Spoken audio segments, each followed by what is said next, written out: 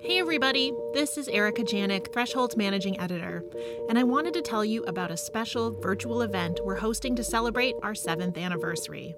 It's called Stories in the Wild, and it'll be me and Threshold founder Amy Martin talking about everything it takes to make a season of the show. We'll explore what makes a story a Threshold story, share our adventures from recording around the world, describe how we work with musicians to score the show, and explain why it is so long between seasons. You'll also have the chance to ask us questions. All it takes to secure your spot is a $5 donation to the show. So join us on March 13th at 8 p.m. Eastern Time, live on Zoom. Go to thresholdpodcast.org to register. We can't wait to meet you and to celebrate 7 years of Threshold together.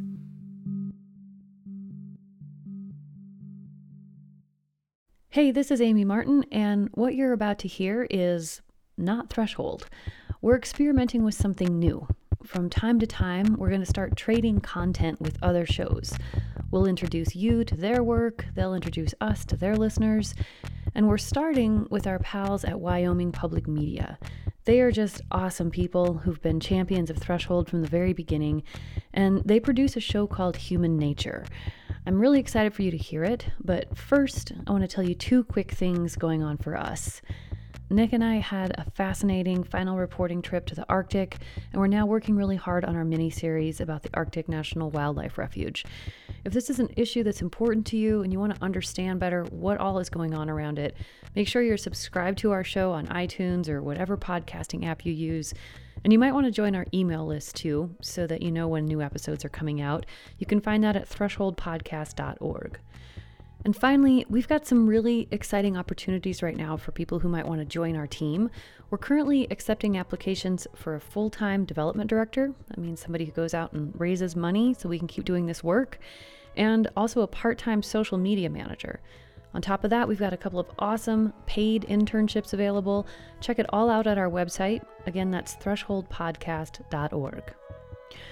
Oh, and one more thing. A lot of people are asking us about season 3, and we're very grateful for your interest. Yes, we are working on it. And no, we're not going to tell you what it's about yet. We're keeping it secret for a little while. Okay, enjoy this episode of HumaNature. And I'm like frantically backpedaling. I'm like, oh my God, I'm going to hit this bear.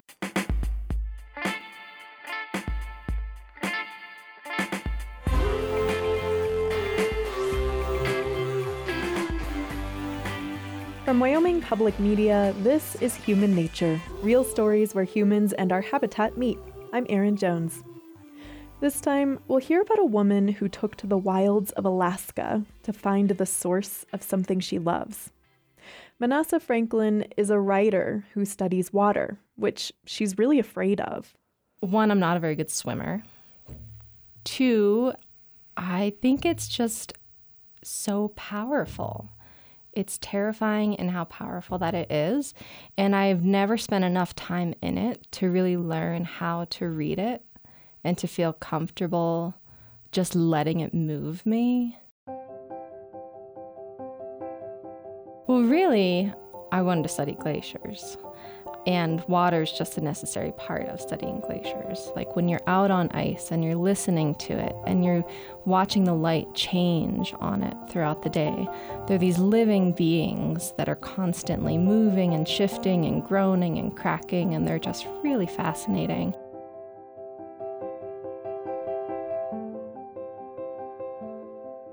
Manassa says there's a lot of stories told about glaciers melting, something that most of us can't really wrap our heads around, since if you're like me, you've never even seen a glacier. So she wanted to follow the whole cycle of water and write about it. To do that, Manassa went to Homer, Alaska. In Homer, she met up with her friend Elaine. Their plan was to camp on a lake across from Homer's local neighborhood glacier, Gruink, and then they'd follow the glacial melt to the sea. So my friend and I got some pack rafts, and pack rafts are really small and portable rafts that you pack, as the name suggests. And so they're really great for backpacking, going into sort of remote locations, and it's just 1 person per raft. And so we wanted to, when we first got to the lake, just paddle toward the face of the glacier just to see what it was like. It's really hard to tell scale when you are out in these places. And so we're on the lakeshore looking out at the glacier. And the glacier really doesn't look that far away. Maybe 300, 400 yards. And maybe it's like 1 or 2 stories tall. And this is of sheer vertical face. And so as we started paddling out into the lake, it was late in the day. A storm was coming in. We could feel the weather shifting. We could feel the pressure dropping in the air around us, but we just wanted to go and see how close we could get to the face. And you don't want to get too close to the faces of the glaciers because they are calving.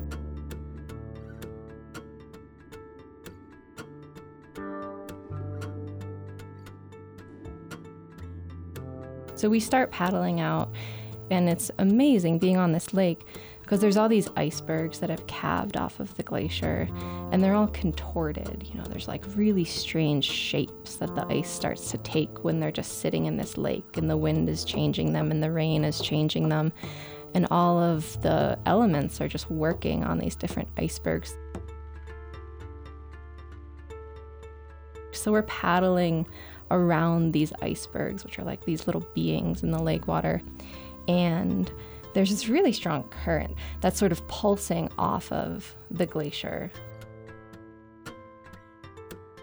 The water is this kind of cloudy, brownish color. And it's colored because the glacier, as it's moving, it scrapes the bedrock beneath it and it kind of grinds up the bedrock into flour. It's called rock flour. And that flour gets suspended in water that pours out of glaciers, which is why water that comes out of glaciers is always a little bit discolored. So we're in the water and it's this kind of brown color, and there's clouds gathering, and there's this really strong current. And Elaine, she pulls out in front of me in her pack raft, and she's just rafting ahead of me. And I'm just sort of getting to know like what it feels like paddling this little raft. And they're surprisingly nimble, those pack rafts. We start to get toward like the middle of the lake, and I realized that I had grossly underestimated the scale. And by now, we're several hundred yards off of the main shore where our packs are, and we're several hundred yards off of the shore to the left and the shore to the right, and still a decent way from the glacier. But I realized that my pack raft is starting to feel really soft and squishy in a way that was like really alarming. And I felt as though rather than like a raft should sit on top of the water, my raft felt like it was sitting in the water, like it felt like my butt was in the water. And I look around, I'm like, my raft is deflating. And for a minute, I had a serious panic.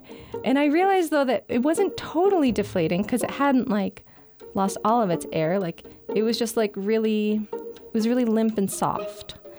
And I could still paddle, but it definitely did not have very much air in it. And I looked to see if I could blow some more air in it, because there's a little air valve on the raft that you blow into. And of course, it was out of reach. I remember I called out her name. I was just like, Elaine, and she didn't hear me. And so I was just like, well, I guess I just have to deal with this. And so I was like, well, I'm in the middle of this lake, and so I guess I'll just keep going and hope for the best. I keep paddling toward the glacier. Elaine is much closer to the glacier now. I'm noticing that there's like clouds that are really gathering, becoming a lot darker above the glacier. The wind is picking up. Elaine has like really brown curly hair, and her curls are like going crazy, and I was like using that as like a wind barometer of like, wow, it's getting really windy.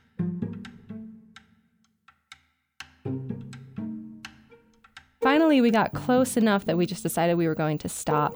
And by the time that we stopped, we were probably 30 or 40 yards from the glacier, and it had grown exponentially. It was 6 stories above us now. Just this towering wall of ice.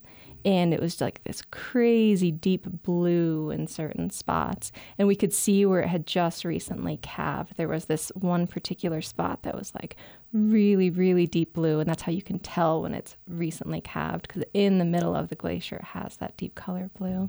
So we just stopped and we were just like stared at it, and it was incredible. And the water was just like pulsing out of it. And then it started raining so hard. So we turned around and we're trying to paddle back as fast as we can. And my raft is like so limp and noodly. And so it makes it that much harder to paddle when your raft is basically deflated. Finally, we got to the shore. It took way longer than it ought to have. And it's pouring rain.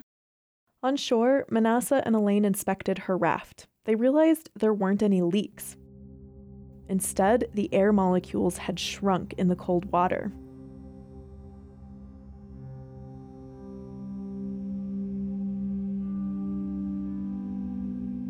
We camped on the shore of that glacial lake that night, and it was really delightful. I mean, it was raining, but only on and off, and just so quiet. We're just listening to the water lapping on the shoreline coming out of the glacier. And occasionally we could hear some big pop or crack that was coming from the glacier all the way across the lake, because the glacier's constantly shifting.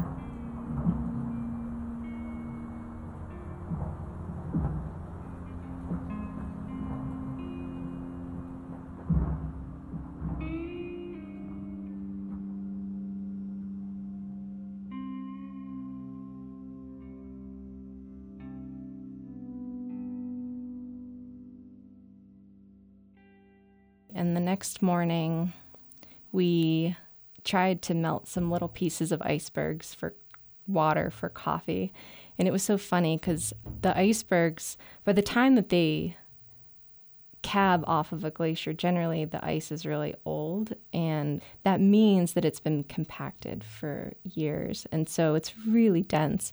And so we're prodding these like contorted little ice cubes in our camping pot, and they're taking forever to melt. And we're basically just burning fuel trying to melt these little miniature icebergs so we can drink some coffee.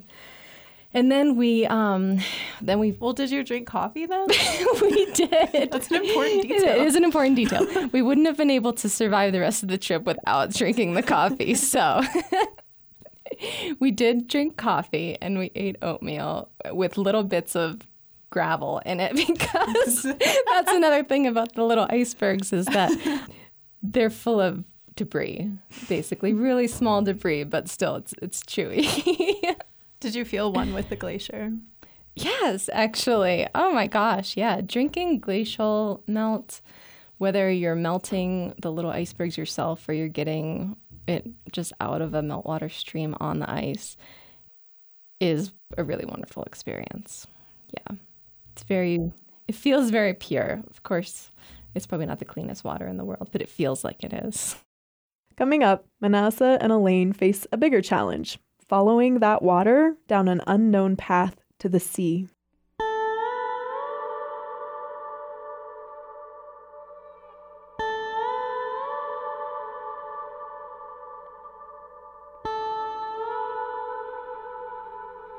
You're listening to a special episode of Threshold featuring a story from HumaNature, a podcast produced by our friends at Wyoming Public Media. And one thing you can do to support all the podcasts you love is to give us a rating or a review on iTunes. You can find HumaNature there, you can find Threshold there. Even just giving us some stars tells the algorithms that a lot of people are listening to and engaging with the content. So thanks for your help with that. And now back to HumaNature.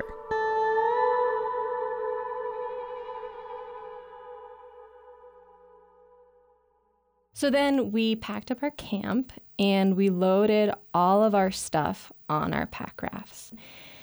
And then we were going to raft this creek back to the bay. And the creek was a great unknown because it's an obscure creek in Alaska. And there aren't necessarily a lot of ratings for all these little creeks that come out of glaciers. And so we didn't actually know what the creek was rated in terms of difficulty.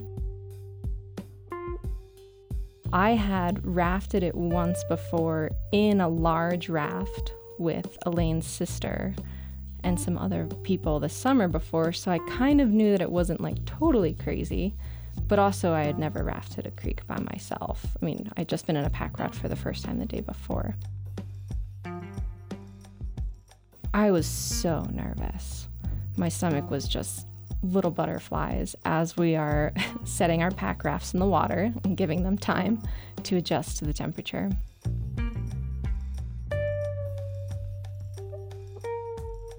So at first, it was pretty mellow because we started on the lake, and so the water was really calm, going to the lake to where it met the actual creek and started to really run. Fortunately, Elaine was really experienced in the water, and so just following her lead, I could just watch the way that she moved through the water and try to mirror it. And so we met just like a couple little rapids in the beginning, nothing crazy. I think it was like class 2-ish. As we were going along, things just got more intense, and we got into a section where there were like more bigger rapids and like this big rock, and I was looking at it and I was terrified, and I was just like, oh my God, what if I flip over? But my boat bounced off of it and I spun around and I back paddled and I spun back around because the boats are so nimble. It's really a fun thing with the pack rafts. And so then I started to feel a little bit more confident, and I was like, okay, cool, I can do this. And we got to like this mellower section, and I ended up like pulling out in front of Elaine inadvertently and ended up going back into this new section of rapids. And I could see that there was a little oxbow in the distance. So basically, the water's moving really fast into this really tight turn, and there's a rock wall that's going to force you to turn. So I'm approaching this, and I'm in front of Elaine. She can't get in front of me because I'm moving too fast. I'm in a really strong current, and watching this wall come closer, essentially.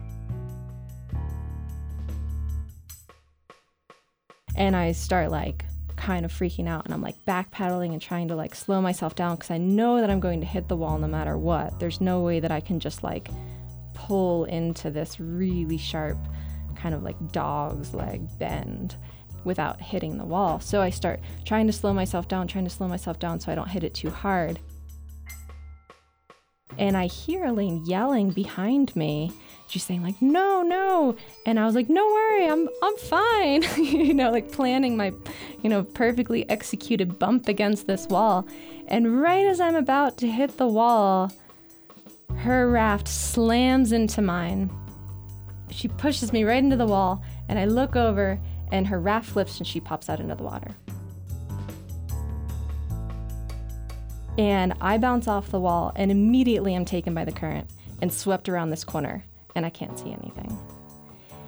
And I was like, oh my God, oh my God, oh my God, the worst thing just happened. The worst thing that you think is gonna happen just happened. Like, she's in 35-degree water or something, swimming. Who knows if she hit the wall? I didn't know. So I eddied out as quickly as I could, and I stumbled out of my boat before I hit the shore. So of course I'm totally drenched because I'm just trying to get onto shore as fast as I can. I was able to crawl up this little rock outcropping, which was the high point of that wall. And I looked down, and there she is, and she's on the shore, just dumping out her boat. And oh my God, I was so relieved. I was just are you okay? And she was laughing, thankfully. She's like, yeah, I'm just really cold. She's like, I'll come and meet you. So she comes around that bend, and she meets me on the shore where I had pulled my boat off. And she was fine. She was just really cold. And we were just standing there, and our teeth are chattering. And we'd been in the water. By then, we'd maybe been in the water for an hour.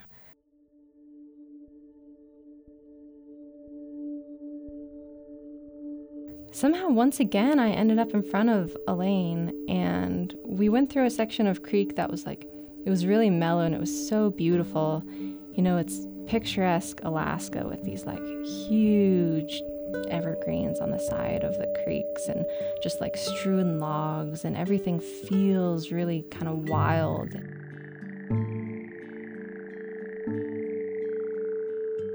The colors are really saturated and just beautiful. And just paddling along, and the water pace starts to pick up again. And I'm kind of just like floating along, moving, and I can feel the current it's moving quick, but it's nothing crazy.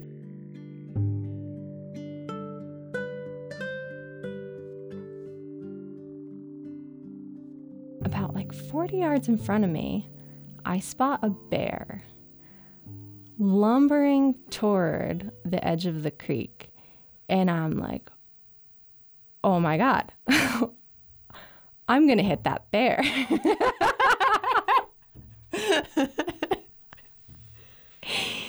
The bear didn't notice me, just moving ever so slowly toward the creek. And I'm like frantically back paddling. I'm like, oh my God, I'm going to hit this bear. And I'm looking around to the different sides of the creek, like, where can I pull off? How can I pull off?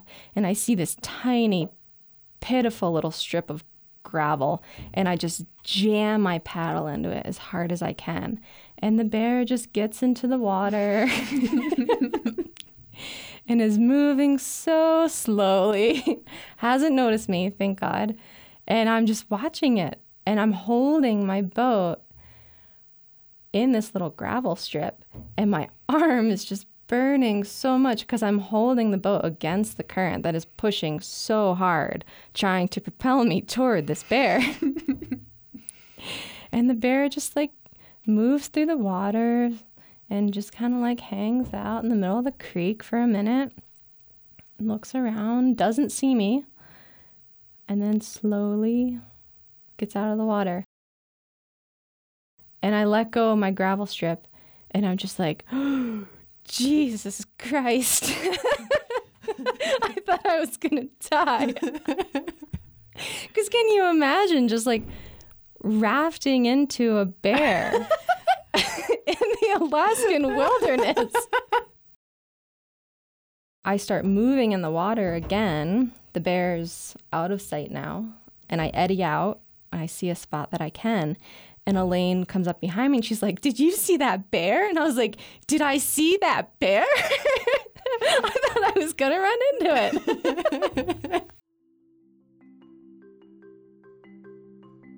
And we got into like this delta area where the creek started to kind of flow off into all of these different braided channels. And it was magical because the tide was out. And so there's just these little like seaweed strewn channels, so we can see that we're starting to get into the saltwater zone. Finally, we got close enough to the bay that the channels started to open up, and we emerged into what suddenly was huge open water. You know, it's so different when you're in a creek or a contained body of water where you can see shorelines and you can at least feel the anchors of those kind of markers around you. And then when you're spit out into open water, you realize just how tiny you are in this little itty bitty raft. That would take a very long time to go anywhere in. And so we enter the open water and we start to see these little shiny heads popping up far away from us and then closer. And there's sea otters that are surrounding us. And one will put its head up and look at us and then disappear. And then another will put its head up like a little bit closer and then disappear. And then another puts its head up and disappears. And it was this whole collection of them. They were all hanging out around us as we were just entering into the bay.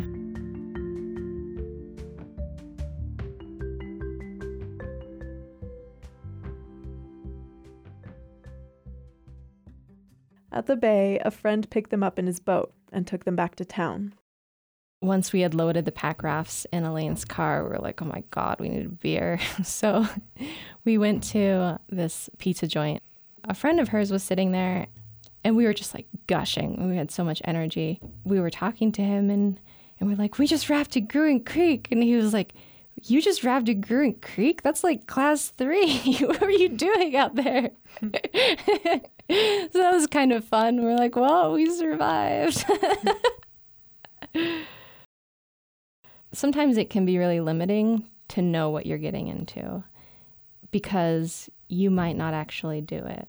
My whole understanding of glaciers and climate change expanded when I began to realize just how glaciers and all of the water that we as humans depend on every day are connected.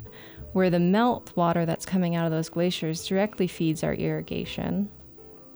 It directly goes into our water tables, which provides drinking water, shower water, hose water. All of these water sources that we as humans depend on come from this source. I have so much respect for water, having witnessed it coming from its source.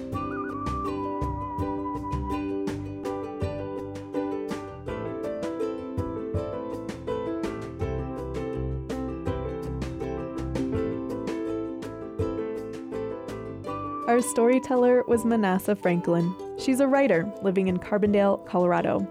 You can find a link to more of her stories at our website, HumaNaturePodcast.org. I'm Erin Jones. This story was produced by me, with line production from Caroline Ballard. Editing help came from Micah Schweitzer, Anna Rader, and Greg Bronco. Our theme song is by Caught a Ghost. Human Nature is a production of Wyoming Public Media. It's human nature.